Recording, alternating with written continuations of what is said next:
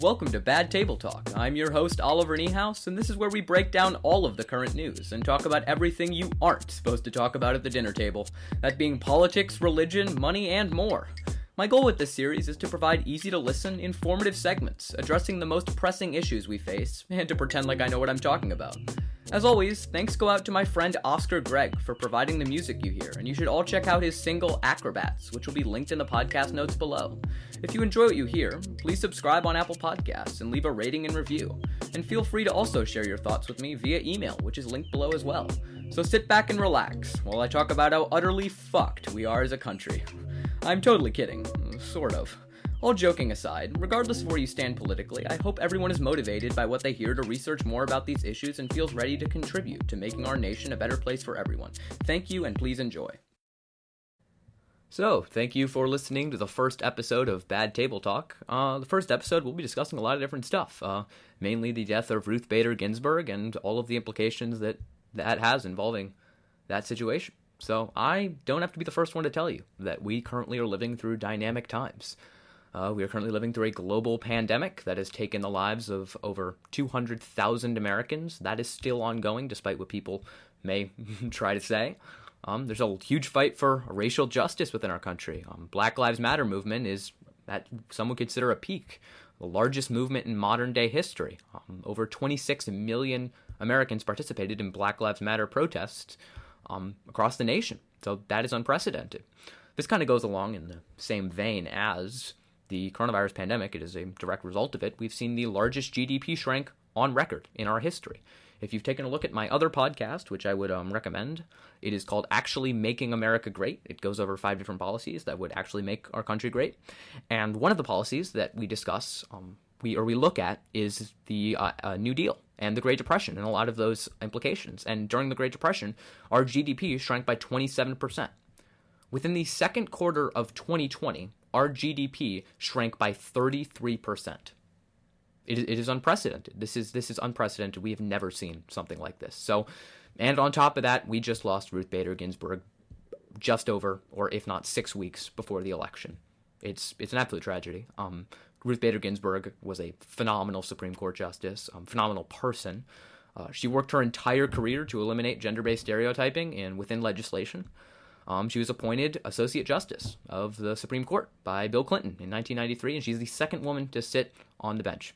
So, besides Sandra Day O'Connor, she is some of the only one of 2 women who've sat on the court. So, what implications does this hold? Well, we'll go right for this right away. Huge one is Roe versus Wade. A woman's right to an abortion and the right to her own bodily autonomy is indeed under attack. So, if you are a woman in this country, the right to maintain your own bodily autonomy and whether or not you have a literal human growing inside of you, which is the most personal decisions, is under attack. So, along that same vein, there are many other decisions that have the potential to be reversed. Over the past 10 years, there have been many decisions that have fallen across 5-4 lines, meaning that 5 justices voted in favor, 4 against, and it was a split decision. And we're going to talk about 4 of them in particular that have occurred. So, the first case, which was absolutely groundbreaking, was Obergefell v. Hodges in 2015, which legalized same-sex marriage nationwide. Gave gay people the right to marry, equal protection under the law. So that was a 5-4 decision. Ginsburg was crucial in that. She helped legalize same-sex marriage nationwide. So that was a huge decision. And if we see a 6-3 conservative majority, that could possibly get overturned. In 2020 or in 2021 and beyond, we could see the reversal of equal rights to LGBTQ citizens, which is terrible to think about. Absolutely terrible to think about. In that same vein, there was another case that was crucial, and it was the United States versus Windsor, which declared that the Defense of Marriage Act was unconstitutional. Basically, there was the case, and a summary, was there was a lesbian couple who wanted to get divorced and therefore reap the benefits or the tax benefits of marital status before getting divorced, and the Supreme Court said, no, you can't, or not the Supreme Court, I apologize, the lower court said, no, you can't, because we never really recognized your marriage as an official marriage because you are indeed lesbian, and that is not protected under the Defense of Marriage Act. Therefore, this went to the Supreme Court, and the Supreme Court, along a 5-4 line in which Ginsburg voted in favor, Ginsburg helped vote to say that the Defense of Marriage Act was indeed unconstitutional. So that was a huge decision That and Obergefell versus Hodges really put gay people, gay and lesbian, LGBTQ citizens, on the same legal playing field as every other person. Very, very crucial. And these are things that we could possibly see get overturned. So those are two big cases. One of the other cases is the Department of Commerce versus the state of New York. This was one about the citizenship question. If you're unaware, President Trump and the Department of Commerce, Wilbur Ross, the secretary, was trying to put a question about citizenship, asking on the census whether or not those filling out the census were citizens. Now you may ask, why would you want to put that on the census? Well, if you're not aware, the census is what determines representation in the House of Representatives. The more people that are in a district, because the House of Representatives is based on proportional representation, meaning that higher the population is, the more representatives are given, and therefore this would disincentivize those who were not citizens, undocumented people, from filling out the census. And people who are undocumented, when they gain citizenship, or if they gain citizenship, are more likely to vote blue. Gee, I wonder why. It's not like, it's not like the right is constantly spewing anti-immigrant xenophobic rhetoric or anything like that. No, definitely not. Obviously, that's the reason. The Republican Party is so anti-immigrant. So it makes absolute sense. So to compensate for that, they are trying to disincentivize people who are undocumented from filling out the census, and thus trying to suppress their representation in the House of Representatives. That was the point. And the Supreme Court, along 5-4 lines, said, nope, you can't put that question on the census. So that was struck down, fortunately. So that's something that could be easily reversed, and we could start seeing undocumented immigrants who could possibly gain citizenship in the future be targeted, and their, wills and representatives not be heard. So in that same vein, there's the last case that fell along 5-4 lines. That's the DHS, Department of Homeland Security, versus Regents of the University of California. This was the case that upheld DACA. If you're not aware, DACA stands for the Deferred Action of Childhood Arrivals. Basically, was a policy implemented by President Obama that declared that people who were brought here by their parents under the age of 16 from another country, so they weren't born here, so they're not technically U.S. citizens, they were brought here by their parents, and the language of the policy was under no fault of their own were they brought here.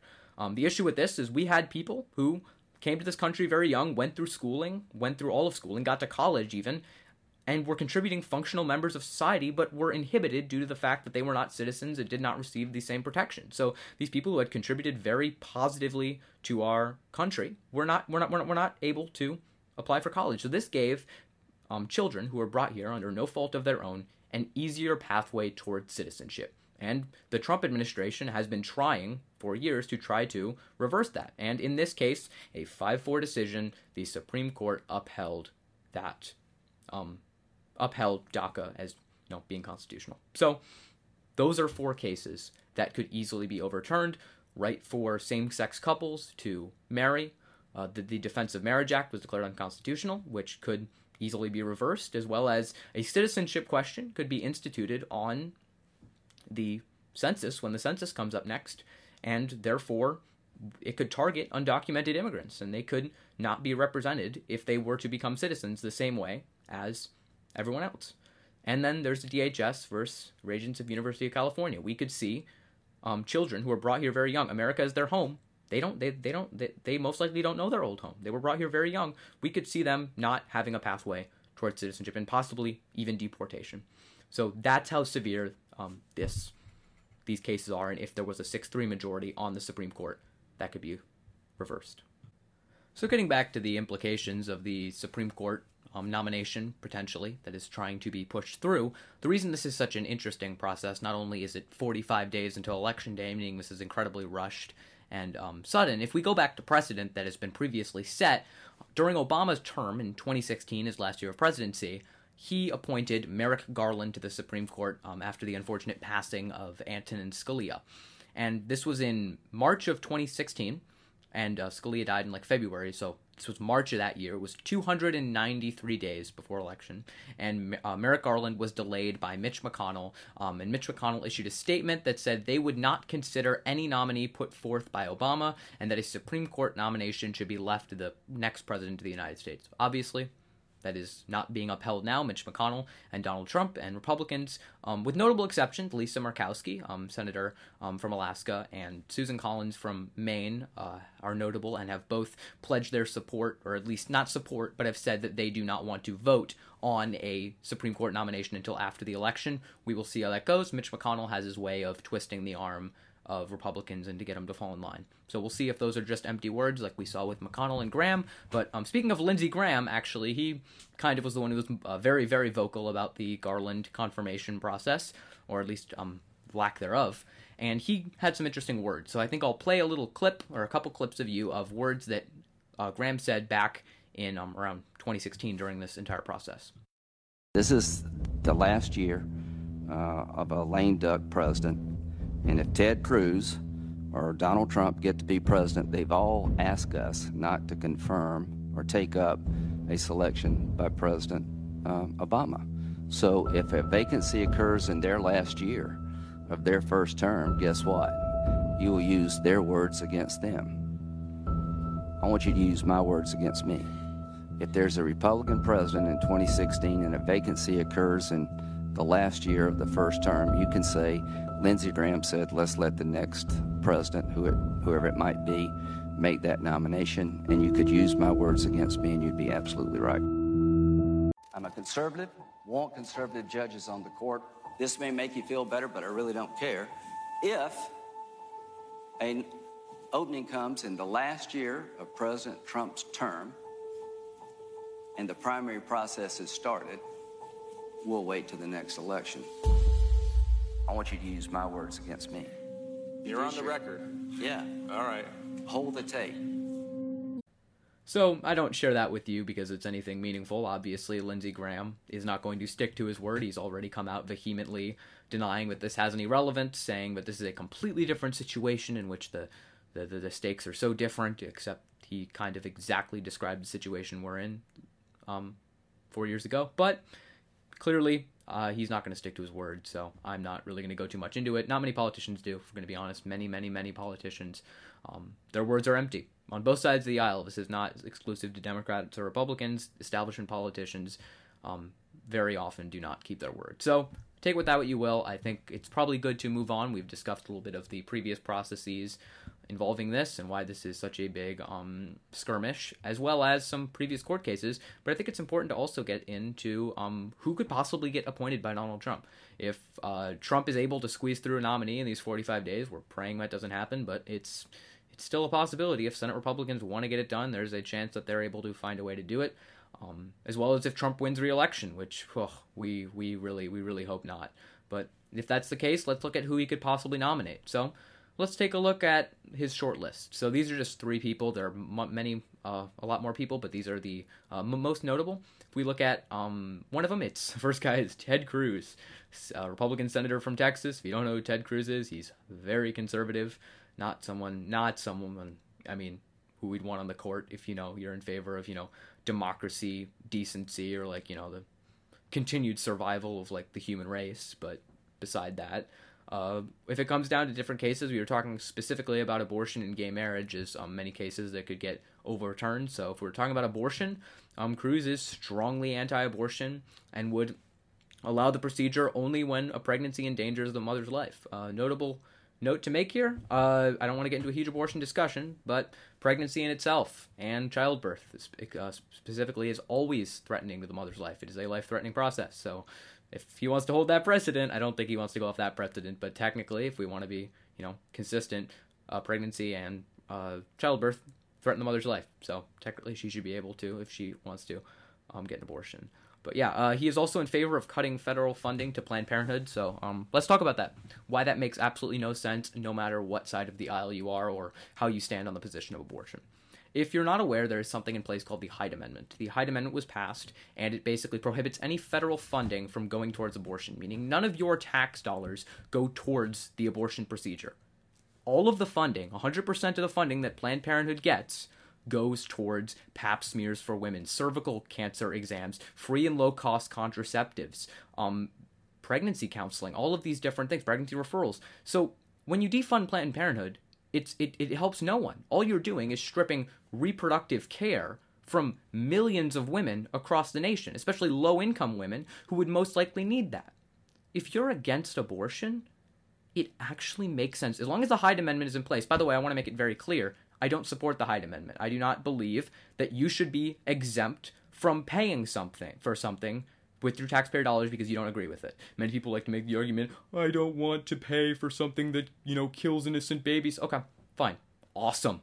So wait, our taxpayer dollars don't have to go towards something that kills innocent people? So can I stop paying for the military? Because the military has literally killed hundreds of thousands, at least, of innocent civilians in the Middle East during the war on terrorism. If you want to, you should definitely go reference my other podcast series and the war on terrorism. But if that's the case, I am so glad that 17 cents of every dollar of my taxpayer money does not have to go to that. So be consistent then. If you believe that no one should have to pay for abortion because you don't believe people should have to pay for things they don't disagree, in particular, the killing of an innocent human being, if that's how you choose to view the situation, then I guess I don't have to pay for the military. And so you have to be consistent there. But regardless, I do not support the Hyde Amendment. I think that it does not make sense and actually leads to more abortions. I don't want to get into huge discussions surrounding abortion. We kind of already have. But that is why, no matter where you stand on abortion, with the Hyde Amendment in place in particular, defunding Planned Parenthood is quite possibly one of the worst ideas, and I'm convinced that after you have all of this information and you still support defunding Planned Parenthood, you must have some personal vendetta against women, because it's only helpful to primarily low-income women who would otherwise possibly get abortions. Like, the Hyde Amendment makes it so that women have to pay $400, $500, $600, any amount of money that an abortion may cost out of pocket. So, it doesn't go to abortion. So, I'm sorry if you still support that. You've been lied to, and you don't actually understand how this works. So I hope that clears it up, but that is why it does not make sense to support defunding Planned Parenthood, even if you staunchly oppose abortion. All right, so let's move on to some of Cruz's other positions. One of Cruz's positions is obviously he opposes same-sex marriage and civil unions, both for gay people. He believes that marriage should be legally defined as only between one man and one woman, but he believes that it should be left to the states, same-sex marriage. So, if he's on the court, you could see a 5-4 reversal, as which there could be certain states in which gay people would not be able to marry, in which gay people would not have equal protection under the law. That is how groundbreaking this case is. So, he also referred to Obergefell versus Hodges, the decision legalizing same-sex marriage. This is absolutely disgusting, by the way. I hope everyone knows that this is grotesque. He said that the decision legalizing same-sex marriage was among the darkest hours of our nation. Think about that. Someone who is potentially could be on the Supreme Court, and by the way, Ted Cruz is 49 years old, 50 years old. He could be on the court for as long as 35, 40 years. Someone like that could be on the Supreme Court if Donald Trump is able to squeeze someone in through these next, 45 days, or if he wins re-election. If he wins re-election, we are screwed. We are absolutely screwed. So I hope you know that, and I hope you realize the implications that this has. So moving on, they seem to all be in this vein, by the way, at least these three, but I can assure you the exhaustive list of about 20 is fairly similar. So I guess so much for Donald Trump saying that he'll do everything in his power to protect the LGBTQ citizens when these list of his nominees all oppose same-sex marriage. So moving on, the next person is Tom Cotton, who is a senator from Arkansas, a Republican senator from Arkansas. It's very interesting, very telling if we look at this list that all of these people are just senators. I know there's some other people on the list, but it's interesting that he's just nominating random senators who aren't well qualified, like Merrick Garland, who was incredibly qualified. Like, he was independently reviewed by many judicial groups and organizations as a very qualified justice in his own respect. So all these people are just senators. So if we go on to abortion in particular, Tom Cotton stated that Roe v. Wade and Planned Parenthood v. Casey, the subsequent case, were wrongly decided as a constitutional matter. So he's against that. He is against Roe v. Wade, so another vote that would overturn it. In 2012, Cotton said that strong families also depend on strong marriages. I'm sorry, what a homophobic piece of shit.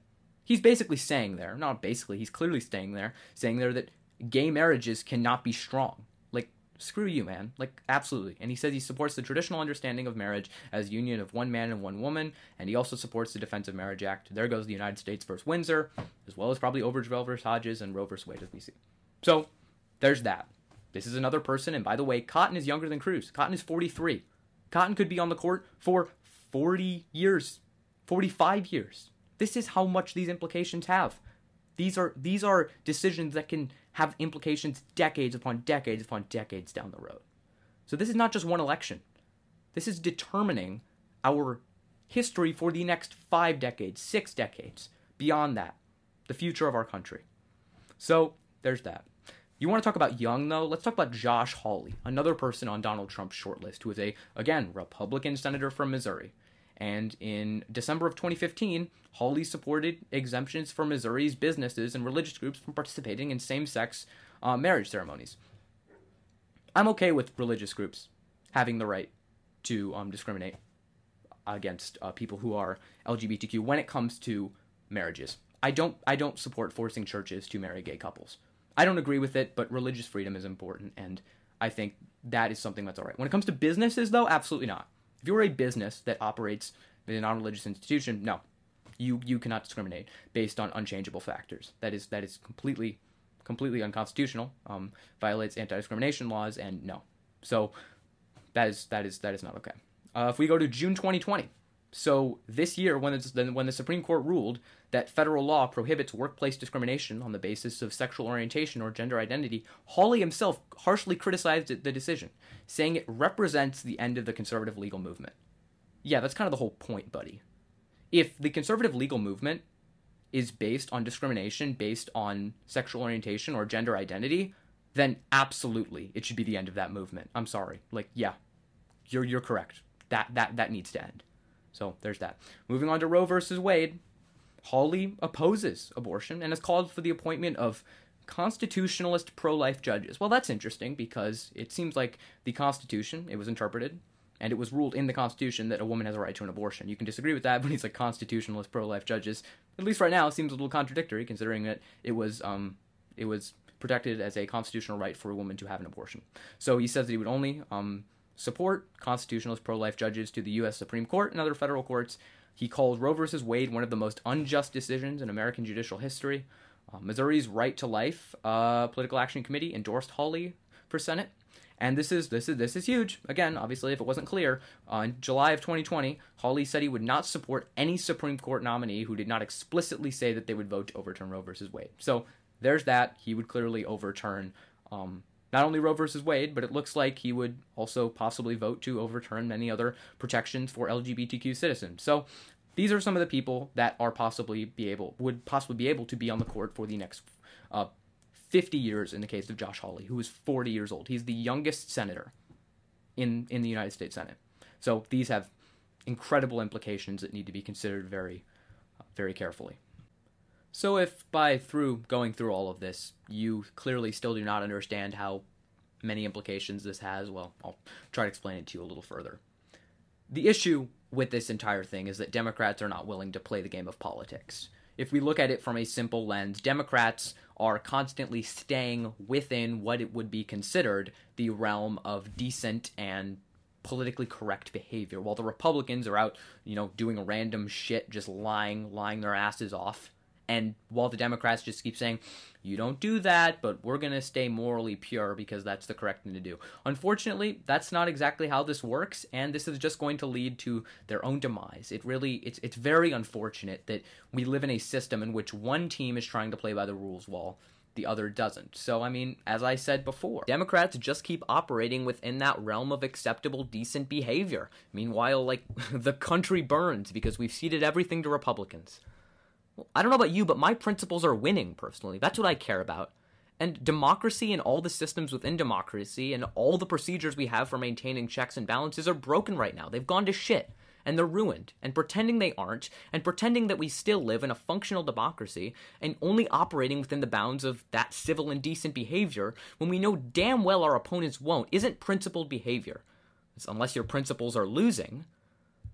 So this is a good example to imagine exactly what's going on right now and to consider this. Is imagine you're running a race. You are going to this race, and you're going to operate 100% within the rules. You are going to the race. You think it's going to be a fair race. You're there. You've come, you and your 2 feet, and the cap gun goes off. And as soon as everyone starts running, immediately Someone throws a banana at your feet. Oh my gosh, you dodge out of the way only to find out that someone has thrown some other contraption like a nail or something in front of you that you also have to dodge. You quickly find out that everyone there has brought booby traps and contraptions and things to inhibit your ability to race. What is the principled behavior for you? Oh, well, sorry, I don't want to get ahead of myself. There's a really other important part about this, is that whoever wins the race gets to, like, basically genocide half the population. Except you, who wouldn't genocide half the population. So if anyone but you wins, the entire country is basically fucked. So what's the principled behavior? Is the principled behavior to still adhere to the rules, meanwhile someone else wins and gets to potentially genocide half the population? Or do you participate in the game for the greater good and outcome? It's not principled behavior to lose. There's no superiority complex. Abstaining from that type of behavior does not garner a better result. It only leads to the general population losing. So that is indeed the current fucked up state of our country. I really hope that we are not able, or the Republicans are not able, to sneak through a Supreme Court nominee before Trump loses. It's clearly indicative that no one is confident that Trump will win re-election due to the fact that they are trying to rush this. So let's hope that doesn't happen. Rest in peace to Ruth Bader Ginsburg. Other than that, I hope we don't lose reproductive rights. I don't know about you. I don't have a uterus, so I'm just born different, I guess. So it doesn't really pertain to me. I'm sorry. I should not be joking about this. This is awful. This is really awful. So thank you so much for listening. And I hope you all are doing well. Thank you. So you've been listening to Bad Table Talk with Oliver Niehaus. Thank you so much for listening, and if you enjoyed it, please leave a rating in Apple Podcasts. I would very much appreciate that, as I mentioned at the beginning of the episode. Not too much else. Please stay tuned. There should be more of these coming on topics as they come up. I'll be looking to definitely recap and cover the presidential debates as they come up between Donald Trump and Joe Biden. That will be very fun. So other than that, take care, everyone. Thank you.